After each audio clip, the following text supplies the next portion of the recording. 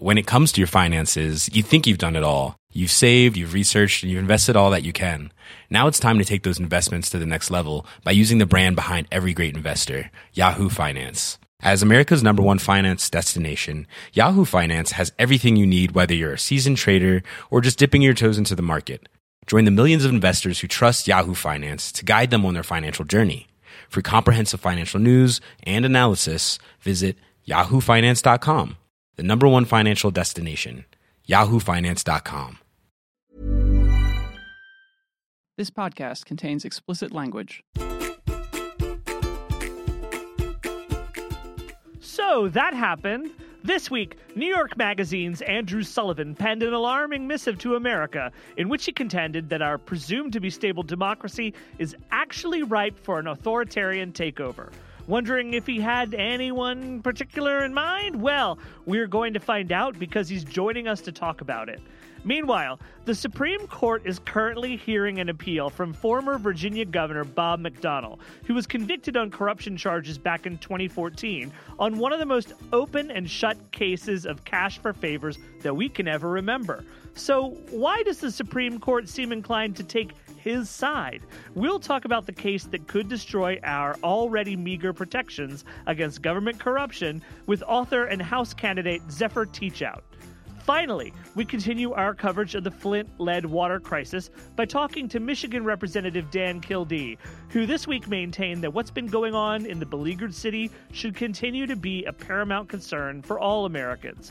We'll discuss how Flint figures in future policy and political discussions. I'm Jason Linkins with Huffington Post reporters Zach Carter, Arthur Delaney, and Christine Canetta. We will have all of this and a recap of the 2016 race, but here's what happened first.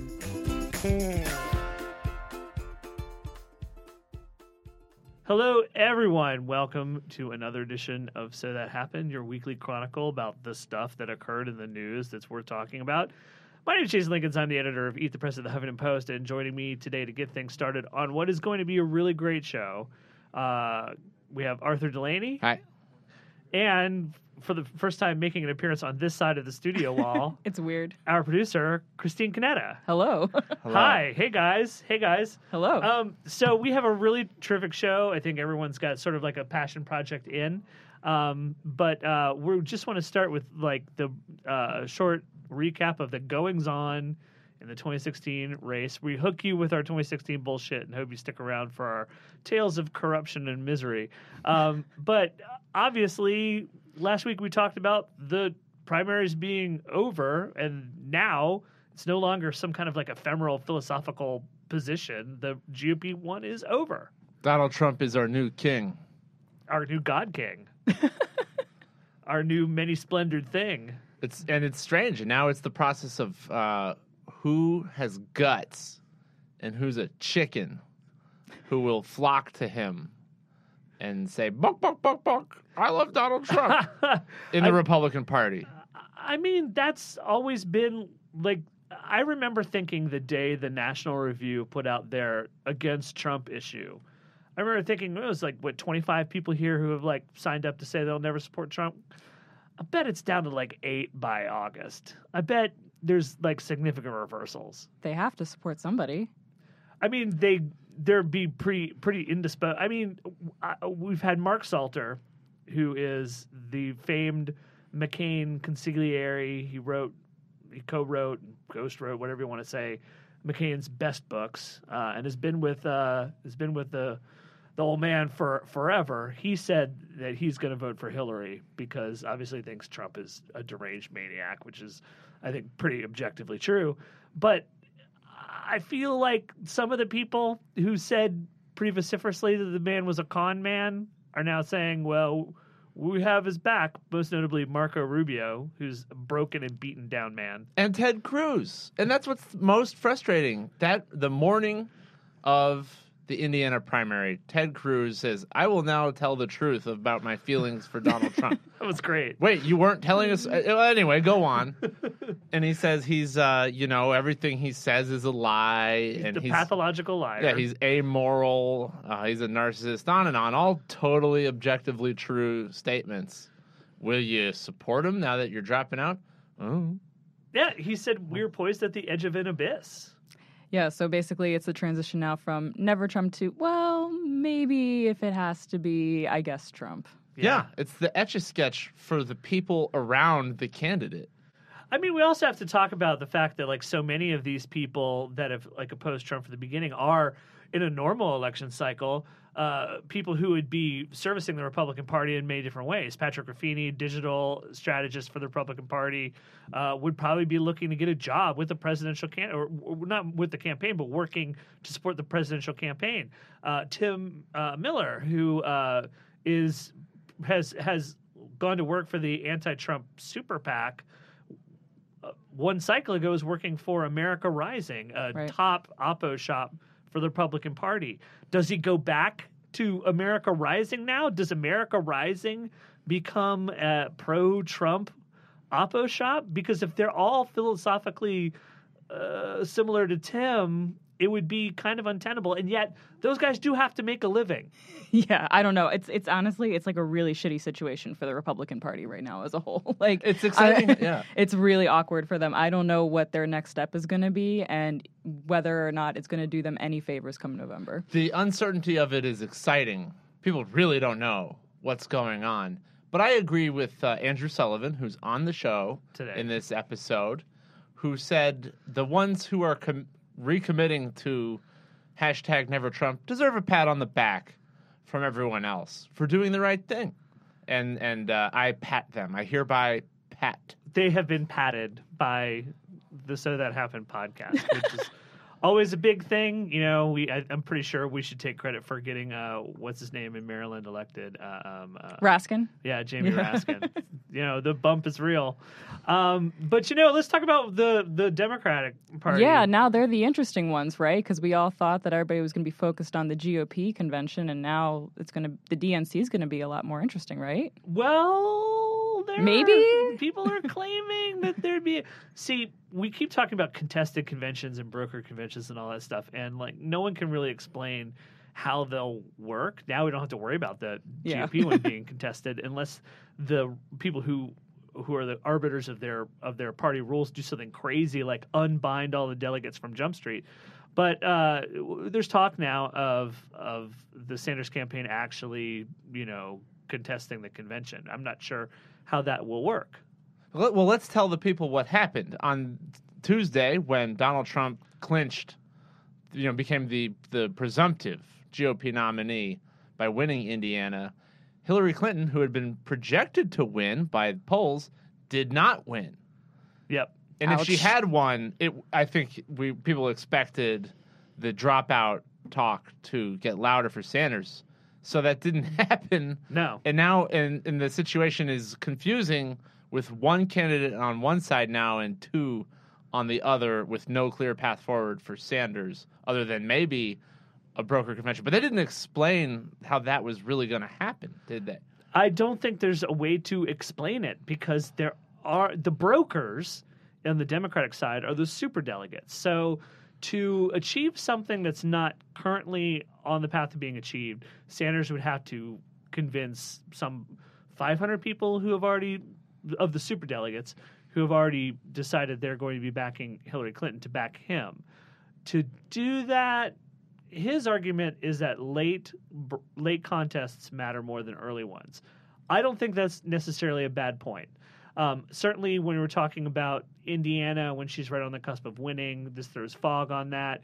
Probably doesn't break her stride too much. And practically speaking, we just want to point out that Clinton's share of the Indiana delegates was still pretty significant. How can late contests matter more? This is democracy. How do you tell that to the people who voted in earlier states?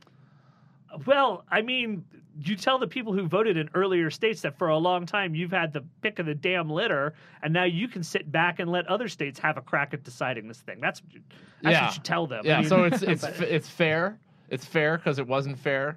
I think what Sanders will say is that there's been a lot of information now, more information than you've had before.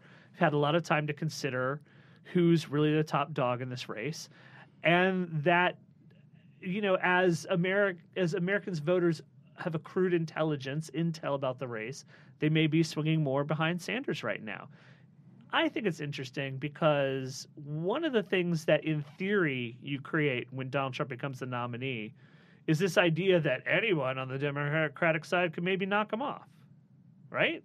Yeah, and I also find it really interesting, too, that Hillary Clinton said that she was cool with keeping Bernie in the race and she thought it was welcome, and then she drew on the fact that, you know, that was kind of the same situation that she was in back in 2008. So it's like, I don't know. I honestly was kind of personally surprised when she was like, yeah, Bernie should stay in. And it's like, okay, like I guess everybody's cool with just letting this continue happening. I think you're totally right. And I think that she's getting good practice for the kind of arguments that Donald Trump is going to make. That's true. Her, That's true, yeah. Because he'll make liberal arguments because he has no principles. I think, well, that's one possibility. He did hire a hedge funder who's more closely associated with Democrats to run his finance campaign. But I think that Trump will talk more about things like NAFTA and about, you know, carrier and sending the middle class jobs overseas and corruption. And he's going to have a harder time on corruption because he's going to be in court with Trump University. But he's still he's very scrupulous. He wants to avoid appearing hypocritical. Right. But those will be the kind of things that will come up. And right now, I think Hillary benefits from having to respond to them. Our big question to consider for the week ahead: can Trump actually win the White House? If you're out there, listeners, and you have strong feelings about Donald Trump winning the White House and aren't just going to be like, oh, he's got a big dick and I love him, let us know. Because I personally think that perhaps a lot of Democrats who are gloating about Trump becoming the nominee are whistling past the graveyard. Anyway, thanks, guys. Thanks, Arthur. Thanks, Christine. Got a great show. Please stick around. We will be right back.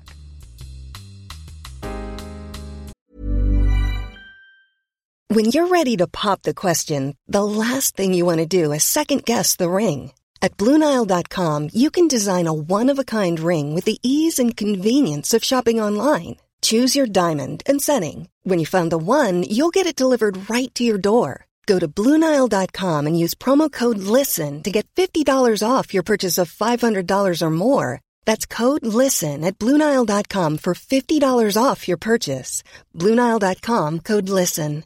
When it comes to your finances, you think you've done it all. You've saved, you've researched, and you've invested all that you can. Now it's time to take those investments to the next level by using the brand behind every great investor, Yahoo Finance. As America's #1 finance destination, Yahoo Finance has everything you need, whether you're a seasoned trader or just dipping your toes into the market. Join the millions of investors who trust Yahoo Finance to guide them on their financial journey. For comprehensive financial news and analysis, visit yahoofinance.com. The #1 financial destination, yahoofinance.com.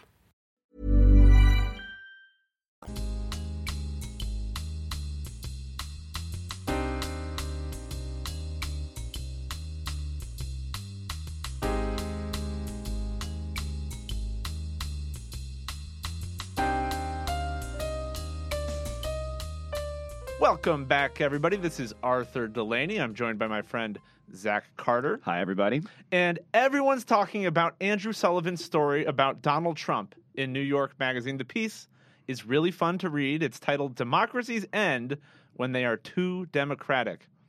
Right now, America is a breeding ground for tyranny. So we're joined now by the author of the piece, Andrew Sullivan. Hello. Hello. So, how are you doing? I'm great. Thank you for joining us. So in the story, you draw on philosophy and literature to argue that Trump's rise represents a potential extinction-level event for American democracy. Tell us, when was it that you started thinking about this? Was it anything in particular that got you thinking on the doom of our country? Well, no more than most people, I think, this fall. I mean, I took the last year off. I was hoping to avoid this election season altogether because I've covered every single one for the last 25 years. And this figure started, stomping around the landscape. And, I tried not to notice. I tried to look away. And roughly around Christmas, it just occurred to me that this really isn't going away, and there's something really kind of disturbing and dark about what is happening. And, I mean, because a leading candidate for a party was proposing as his key platforms the forcible deportation, the removal of 11 million people from the United States, that he had endorsed the use of religion as a way in which he would discriminate against immigrants in the most crudest, broadest fashion, and that he had been consistently advocating and encouraging and condoning violence against his political opponents. Now, you don't have to be a political theorist or a historian to put those three together and see something pretty dark. And then you kind of ask yourself, well, how on earth did this happen? How did this monster, this farcical, dangerous, dark monster get this far? And that's really where my mind went. And then I have to say there was a moment where I was watching Fox News, as one does, and Hannity had a town hall with Trump, and I probably shouldn't have smoked a joint before I saw it. Oh, no. Yeah, that was a bad decision. It was a really bad idea. But there was something about that town hall for an hour. I was transfixed. And it was something about the faces of the people who were looking at Trump and the look of sheer adoration and excitement and projection and what can only be called the look of people who had joined a cult, that even as he said things that were transparently absurd, that I realized we have a problem here. We have a serious problem here. And I started thinking and writing, and Plato was the first thing I thought about. And I just thought, I know this story somewhere. I think I've read it. And I went back and then I just started reading, and watching, and the dread slowly grew, until this piece came out. So I feel better having done it, but like you feel better after you've puked. That's great. I like how you're describing Donald Trump kind of like Grendel stomping around the moors. It's at some point it's going to come get us. But there's no Beowulf. We have a hashtag Never Trump movement. And in the wake of his victory in Indiana this week, some of those people, I guess, are like tweeting that they're leaving the Republican Party. But are you impressed by what they've got so far? Yes. Look, I have all sorts of issues. As you may know, I've been fighting with the Republicans now for a good 15 years. Well, no, I would say since 2003, really, 13 years. So I have no love lost between all those in the Republican Party who've ridden this tiger for so long and are now slowly being eaten by it, limb by limb. But I don't think that matters anymore. I think I'm on their side insofar as this issue is concerned. And because I think that the threat that this man poses to our civil order and to our Constitution is so great that I wish them the best. I want them to keep upping the ante, to keep disowning, to keep pointing out just what a fascist we have right here. That this is a takeover of a political party by a mass movement stoked by the most foul demagoguery. So I agree with a lot of the premises in your article, but I can't really stomach the conclusion you come to. But here's what I like. You point out that Trump's white working class supporters really do have it pretty hard right now, and I think that's something that a lot of Democrats have not attended to. Because they're just not part of the Democratic voting coalition right now. But their jobs don't pay well and they aren't satisfying. You point that out. You point out that nobody asked them if they wanted to have all these manufacturing jobs sent overseas. But to me, that sounds like what you're saying is that economic inequality is fueling Trump's support. So why target democracy and not economic inequality if inequality is the root problem? No, inequality isn't driving it. It seems to me what's driving it is globalization and the impact that it's having on the kind of jobs that the white working classes have historically been able to have.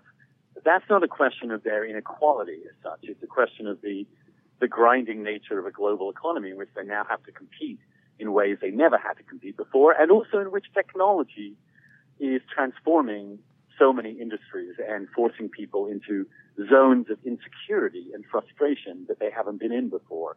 But globalization, what you're talking about there, I mean, that's something that does drive, or at least has driven inequality in the United States, right? Because it drives down wages for these people, and the people who benefit from it are essentially shareholders in corporations who are the elites who live in cities who are part of the political process that you're describing as sort of a check on democratic urges, right?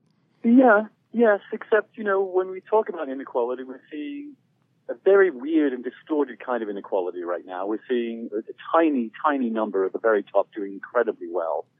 And others, also most other people are facing at some level or other the forces of this global economy. The reason that inequality does matter is because Donald Trump and Bernie Sanders have been able to leverage it to demonize those who apparently are in the elites and to say it's their fault. Not that they're the beneficiaries, but they've done this to hurt you. And that's how inequality has factored into the equation. What I think has made Trump possible to get through all the usual barriers you might have to a complete raving lunatic becoming the head of a political party is the mass democratization of our culture, and including democratization of the media, which has allowed him to basically have his own propaganda channel on all the cable news and to dominate the media in a way that nobody in the elite media in any way has been able to resist or even challenge. So, Andrew Sullivan, you wrote that you don't buy that we've seen peak Trump, which is something people claimed all through the primary, that sure, he's doing well now, but he'll tank soon. But some people have pointed out, the polls at the time were never wrong. The polls showed that he was winning, and it was just this sort of wishful thinking by analysts that was wrong. And now, and the polls today show that he's in bad shape in the general election against Hillary Clinton. So why so gloomy about the fate of our democracy if the bad guy is going to lose? If he's going to lose. And I think part of what I'm trying to do in the piece is to say to people, he can win. And if you have spent the last 9 months assuming he can't, you're making the same mistake that the Republican Party establishment made last August and September. Do not underestimate this guy or the frustration that's there in the economy and in the society because of what's happening economically. Do not underestimate his demagogic skills in reaching people who haven't been reached before, using some of the most potent weapons in a demagogue's arsenal. And he's going to bring out a lot of people, a lot of people that we haven't seen before in an election, voting in an election. So I don't think I do think he's bringing out lots of new voters. Now the question is, obviously, and I'm hoping, this is what I'd love you to reassure me about this. I'm trying to get people to tell me that I'm wrong. But I think he has a couple of very strong arguments in this election. The first fundamental argument is one thing we know from both party contests so far. This is an outsider election. This is a change election. People are yearning for some big change. And the Democrats have picked a symbol of the establishment who's been in Washington now for about 30 years, has actually lived in the White House already for 8 years. They picked a candidate almost uniquely ill-suited to this time and this temper. Secondly, they picked a candidate who is useless as a candidate. She's incapable of inspiring. She's still struggling to put away in May somebody who wasn't even a member of her own party for the nomination. Her negatives and her unfavorables are higher than any previous nominees at this point. And the only reason that you're looking hope is because Trump has 10 points higher, but only 10 points, given what he's said and done. I mean, it's kind of staggering. People don't like Hillary Clinton. They don't trust her. And she has proven to be a terrible campaigner. And when he gets up there and says, you want change or more of the same? What Bill Clinton said about George Bush in 1992, people are going to say, I want change. And when he says the system is corrupt, and I know, and she's corrupt because I bought her, that's going to resonate. No one's put this kind of racism and this kind of xenophobia, no one's ever really put it without any holds barred on the top of a national ticket. So in the piece, you suggested that because of the effectiveness of that kind of racism, at least on the Republican side, that Hillary Clinton ought to moderate her penchant for identity politics. Well, I don't think she has a penchant for it. She's just being forced into it by the sort of progressive wing of the Democratic Party. But with women, and Hillary Clinton is a woman, women hate Donald Trump a lot. Doesn't that still work in her favor? And people of color and basically everybody who's not a white man who doesn't have college degrees, this is the right? coalition of people that are the reason for Clinton's advantage that we see so far. Yes, and with any luck, demographics will hold. I just think everybody's been wrong so far making these kinds of arguments about this race. And we don't know what the dynamic is going to be with a two-person race. And we don't know, when you look at what he's done so far is turn this election into a reality television show. And he gets on the stage and he behaves in ways that no one has ever behaved in American politics. And I don't think, and we've seen established professional, solid politicians, governors, sitting governors, former governors, people who've been around for a while, been completely wiped out by this. Now, why do you think that someone as bad as Hillary Clinton is as a candidate is going to be able to tackle him in a way that no one else has been able to tackle him? I think there are good reasons for that concern, but I don't see how anybody ends up countering the forces you're describing without addressing economic policies that have created all of this anger. To me, that seems very difficult. But you talk about a contested convention a lot in your piece. That looks like, at least so far as the delegate math is concerned, yeah. So what do you do? As I said also in the piece, at this point, it's up to the Republicans to disown him in ways that is public, open, excuse me, and clear, and to keep doing so.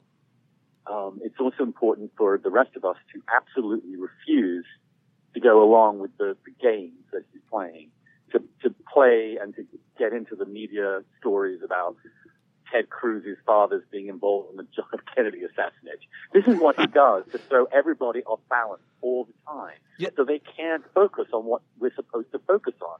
And at some point, the media and the Democrats are going to have to say enough. This is not a reality show. This is politics, and fight back on those terms substantively. But that is a much harder challenge in this culture, in a reality TV culture, in a web-driven culture, in a democratized culture than it ever was before. Because who comes in and says, "Stop this. This is not grown up. This is not mature. This is not the way we do things."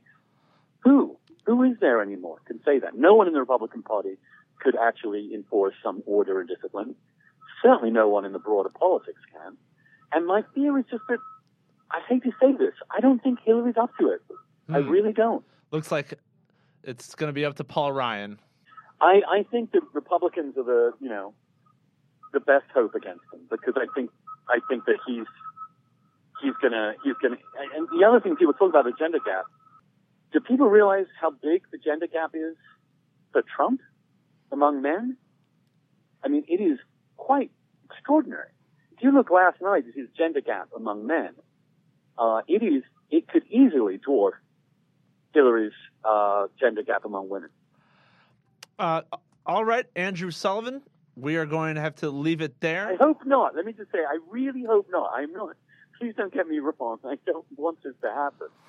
No, it seems like you're pretty upset about it. It doesn't seem like you're rooting for this at all. No, okay, good. As long as that's clear. And look, probably you know how I feel about Hillary Clinton for decades. I had to cover her when I was editor of the New Republic in the 90s. it takes a lot for me to say I will crawl over hot coals to vote, campaign, do whatever I can for her. That's I can't believe I'm saying this, but I think that's the only patriotic thing to do. I think anybody who's ever been a Republican, ever been an independent, ever had any leaning towards conservatism as it properly should be understood needs to vote Hillary. That's what we've got to do. That's the only thing that matters at this point. All right. Everything else is bullshit. The hashtag Never Trump. Andrew Sullivan, thank you so much for joining us. You bet.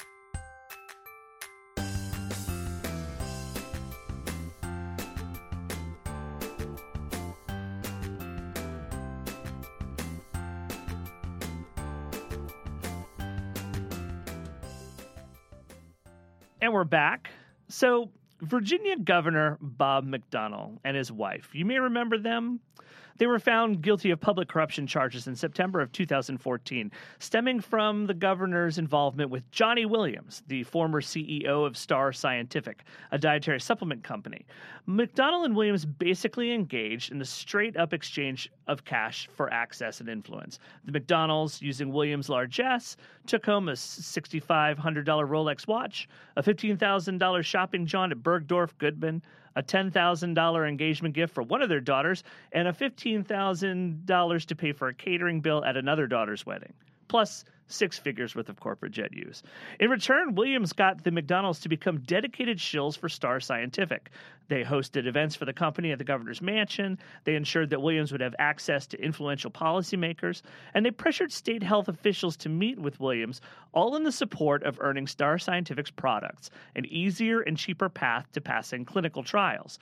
McDonnell had the juice to make that happen, and Williams decided it was cheaper to buy them off than take a more expensive route to bringing his products to market. In short, Johnny had the quid, McDonnell was the pro, and lo, there was quo. Now, McDonnell is appealing his conviction before the Supreme Court, and I have bad news for everyone. The Supreme Court is signaling that they are very amenable to the governor's point of view. Joining us to talk about this case right now is my colleague, Zachary Carter. Hello, everyone. And joining us by phone, we have Zephyr Teachout, candidate for Congress in New York's 19th District and author of Corruption in America, From Benjamin Franklin's Snuffbox to Citizens United. Zephyr, thanks for joining us today. Hi, it's great to be back on. It's great to have you. So just to take maybe a few steps back, in your book, you talk about the way political corruption has in recent years come to be sort of radically defined downwards by multiple Supreme Court rulings, from a more robust view of what constitutes political corruption to really almost no view at all. Can you explain how this came to pass? Basically starting in the 70s, after 200 years of a fair amount of consistency where courts understood that corruption was a central threat to democracy, perhaps the central threat to democracy. Starting in the 70s through the 80s and 90s, the Supreme Court started questioning what corruption was and whether something counted as corruption unless there was an explicit exchange, especially in the campaign finance context. So you see these series of cases saying, well, if there's a big donor who,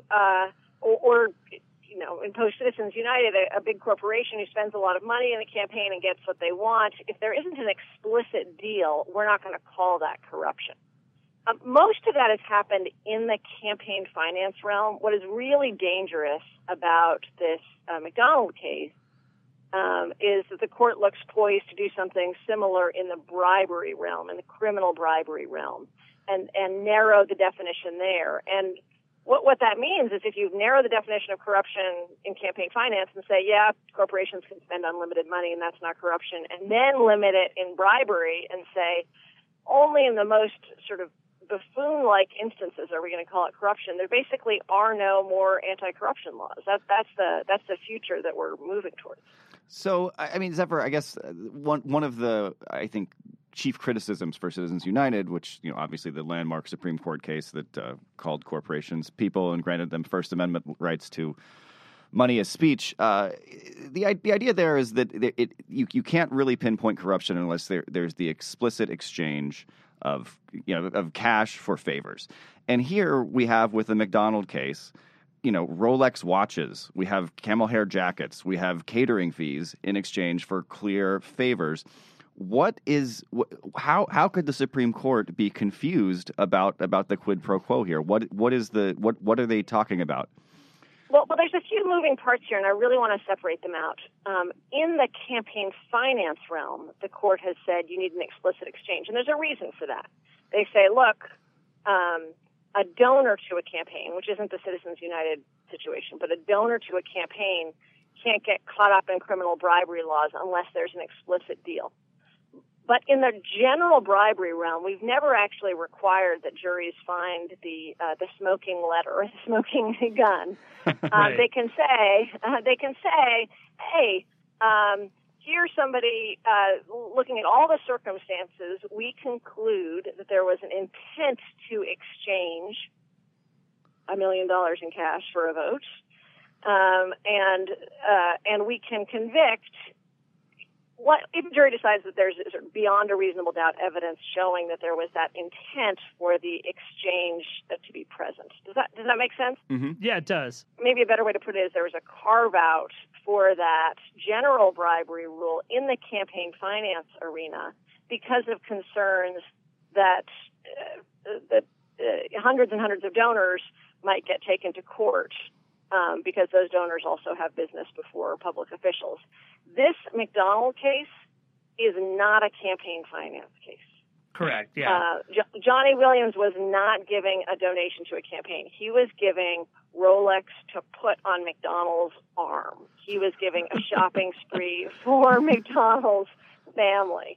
This wasn't in a very sort of murkier area of campaign finance law. This is old school classic corruption. What's amazing about this is that Noel Francisco, McDonald's lawyer, was arguing that bribery of this kind has to result in an official act of government to make it illegal, and that in this case, in his words, all McDonald did was, quote, make a referral. Now, of course, that referral would have been to medical professionals who could have put these products on a glide path to cheaper and easier clinical trials, which would be, to my mind, an official act of government. You're exactly right. And so I just want to sort of follow this sequence down. So the attack in the Citizens United realm was on explicitness in the campaign finance context. The attack here is on what constitutes an official act. And basically, the McDonald lawyers and those and the justices seemed ready to go this way. We're saying it's not bribery if it's not explicit, but it's not bribery unless you're signing your pen to a document, right? And actually putting funds in somebody's hand, as opposed to a referral, an event at the governor's mansion, a set of meetings. And this is overturning, 700 years of law, basically. It almost seems like the argument here that the justices appear sympathetic to, and it's most of the justices. We're not just talking about Anthony Kennedy here, but most of the justices. All but Sotomayor and Ginsburg seem amenable.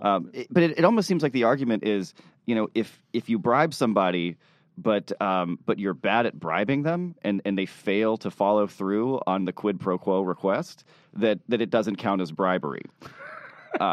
It just seems like a very strange definition of corruption. Yeah, I thought the justices were kind of confused during the oral argument. They got confused about the difference between the explicitness question and official acts question. And overall, and I'd say Justice Breyer was leading the charge, they were on the hunt for something that would provide what they called a clear limiting principle. They saw the official act as a potential limiting principle. And I think that the most powerful moment in this case came from an amicus brief of former Bush and Obama officials who said, basically, you've got to overturn this conviction because this is the way things are done in Washington.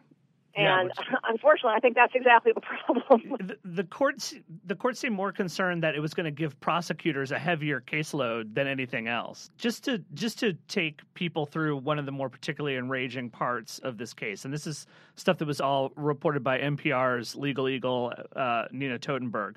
During the hearing, the justices, seemed to be much more aggressive in their questioning of Michael Dreeben, the Deputy Solicitor General who is assigned to this case.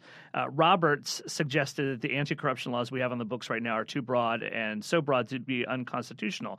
And Dreeben responded with apoplexy, saying, quote, "It would be absolutely stunning if this court said that bribery and corruption laws, which have been on the books since the beginning of this nation, have been consistently enacted by Congress." And there he was cut off by Anthony Kennedy, who said, "Absolutely stunning to say the government has given us no workable standard," to which Dreeben responded, "We've given you a workable standard based on this court's decisions dating back to 1914. And I was listening to this, Zephyr, and I couldn't help but think that your book describes a century of case law that used to protect us from this. Yeah, no, I also found it fairly enraging, honestly, and there was a lot of humor at the hearing that I thought was inappropriate.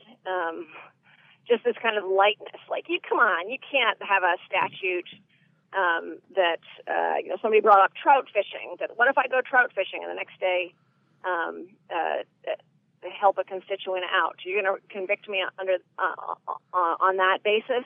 Instead of really trying to understand that there is a serious limiting principle that has always been there, which is the principle of the jury having to find that there was an intent to have it be an exchange. Doesn't the mere... and actually, one of the things I took away from it is this deep distrust of juries. That juries can't tell the difference between a public official who is taking something in order to show favoritism, which they shouldn't be doing, or is taking something as part of their normal duties, and then separately acting in the public good. It just also presumes there's a whole bunch of rogue prosecutors out there leading scurrilous corruption cases all the time against public officials, and that's just not true. Really, really hard to win a public corruption case.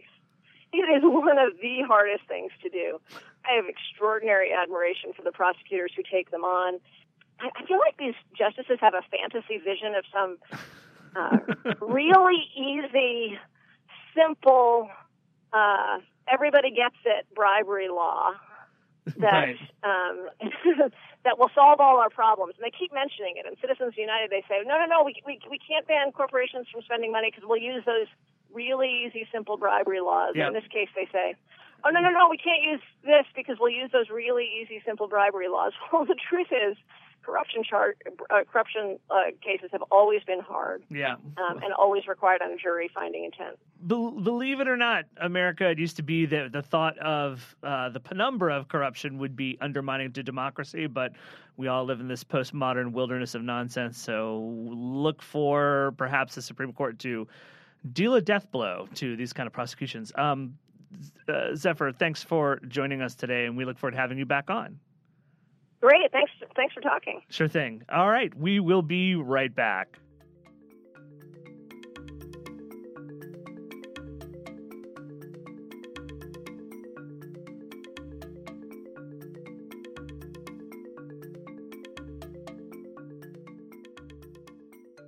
And we're back. This is Arthur Delaney, and I am joined now by a special guest, Congressman Dan Kildee, a Democrat of Michigan who represents the area around the city of Flint. Congressman, thank you so much for joining.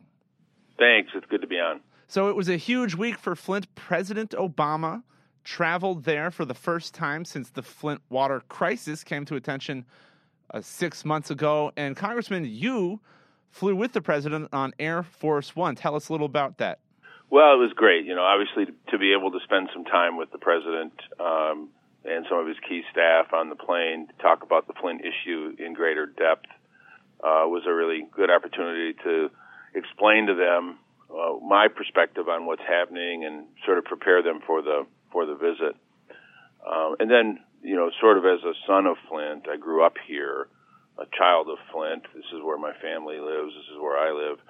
To land at my own hometown airport on Air Force One was a moment that just from a personal standpoint, it's kind of hard to forget. It was pretty amazing. And the governor of Michigan, Rick Snyder, greeted the president on the tarmac after having previously said, I don't know if I have time in my schedule for the president. But did the two get along? Well, they were able to converse. I wouldn't say that they have a friendly relationship, but it was cordial at the very least. The president did have a conversation with the mayor of the city of Flint and the governor on the way over to the emergency operations briefing that we had. So, I think it was a business-like visit in that sense. The presence of the governor was, somewhat unexpected, but the fact that he was there gave opportunity for some discussions that haven't really taken place yet. And so it was helpful in that regard. So it's been 2 years, more than 2 years actually, since the city started pumping water from the Flint River and didn't treat it correctly. The water has been contaminated with lead this whole time. Does the presidential visit signify any kind of turning point for the Flint water crisis? Well, I'm not sure if it's a turning point as much as it's a bit of relief that the president is not going to let the story fade. Many of us who have been involved in trying to fight for Flint, even long before it became a national story, have had a concern that Flint would sort of get its 15 minutes of fame. There'd be a lot of attention around this lead crisis, and then some other event would overtake things, and Flint would become sort of an asterisk in history. So the president's visit actually comes at a really crucial time because it was beginning to, at least for the people from Flint, I can speak for myself in this regard, it was beginning to feel like the urgency was fading. His visit, if it's a turning point at all, it's a turning point in the sense that it keeps us focused, that we can't let this crisis pass without solving it for the people of Flint and learning some really important lessons for the rest of the people of the country.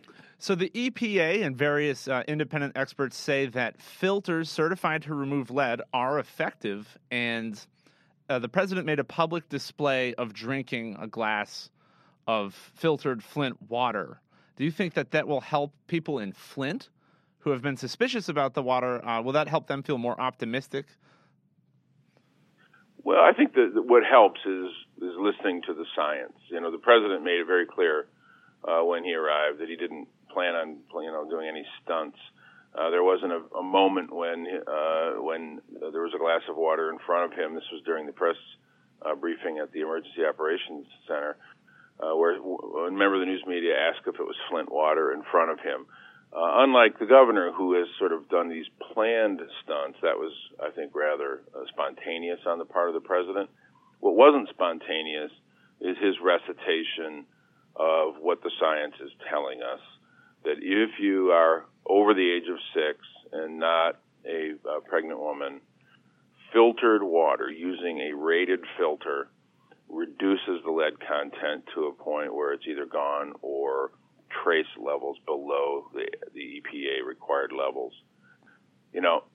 We want this city to function. We want people to be able to live their lives, but we want them to be armed with good information that they can use to protect themselves. And I think that was the point that the president was trying to make. Congressman Dan Kildee, you're in Flint. It's your hometown. What is your water strategy? Do you have filters, or are you drinking bottled? Well, I live in a part of the community where I have county water, but at the office we use a filter because that's really basically I spend all my time there. We use filters. We have bottled water for guests who come in because we want to be accommodating to that. Most folks here do the same thing. They have a filter, as we do. They have bottled water in reserve. And, I would say that despite what is being recommended, people tend to err on the side of caution. And until this is really solved, I think that's going to continue to be the way most people operate. So you talked about the need to not let the Flint water crisis fade from the headlines, but one lesson has got to be that in the sense that it has lead pipes, Flint is not unique. Do you think that nationally the country is learning a lesson about lead pipes, or are people imagining that this is something that could only happen to a city like Flint that's poor and majority African American? Well, my hope is that they'll learn two important lessons. One is the obvious one, is that, as you pointed out, there are lead pipes all over the country, and we have a big job ahead of us to rebuild our infrastructure, and that includes roads and bridges and ports and rail systems, but it also includes these water systems. The other lesson, which is probably the more relevant lesson to the Flint story, is that this obsession with government austerity has consequences, whether it's austerity in the effort to enforce vigorously the environmental protections that are in law, or the kind of austerity in Flint that caused the state to take it over and to have such a skeleton operation at the water plant that they really had no capacity to manage the system, even if they had intended to manage it properly. You know, that obsession with government being as small as we can possibly make it has consequences. And Flint, Michigan is a consequence. So the lead has no flavor or smell, or but that wasn't the only problem with Flint's water. It was also it's been filled with rust. It's been brown and it's had chemical odor and taste. Do you think that if it hadn't had these other problems, the lead problem would have been brought to light? You know, I think that's a very good point. Very likely it would not have, because the people at the Michigan Department of Environmental Quality, the state agency that is supposed to test the water, no matter what it looks like or no matter how it smells, they're supposed to test it regularly for lead. They weren't doing their job. So in a normal situation, it wouldn't be left to citizens who are reacting to taste and smell and other concerns with the water to raise this question. But that's what happened. And that, to me, speaks to the underlying problem. As I pointed out, it's not just about the infrastructure, but it's about the fact that there were people charged with protecting public health who simply did not do their job. And when they were caught, rather than saying, yes, we have a big problem, we've got to fix it, they basically lied to the people of Flint and said the water was okay. That's the story of this tragedy. And unfortunately, in retrospect, we all know that it was entirely preventable if people who were charged with protecting public health took that responsibility as seriously as we know they should. Very disconcerting. All right, Congressman Dan Kildee, we're going to leave it there. Thank you so much for joining us. Thank you.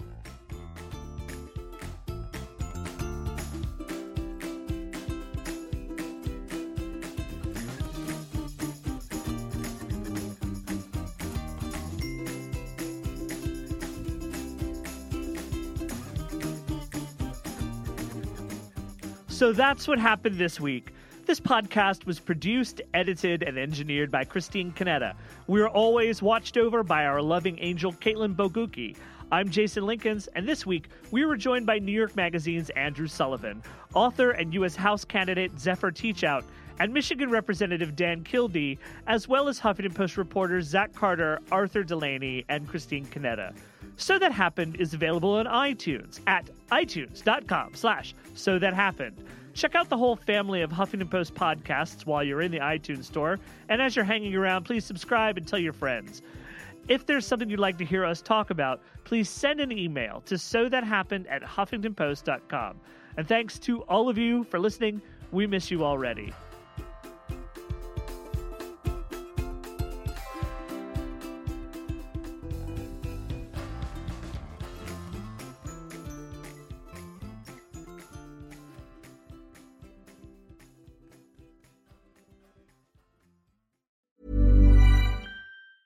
Hi, I'm Daniel, founder of Pretty Litter. Did you know cats tend to hide symptoms of sickness and pain? I learned this the hard way after losing my cat, Gingy. So I created Pretty Litter, a health monitoring litter that helps detect early signs of illness by changing colors, saving you money and potentially your cat's life. Pretty Litter is veterinarian developed, and it's the easiest way to keep tabs on your fur baby's health right at home. Go to prettylitter.com and use code ACAST for 20% off your first order and a free cat toy. Terms and conditions apply. See site for details.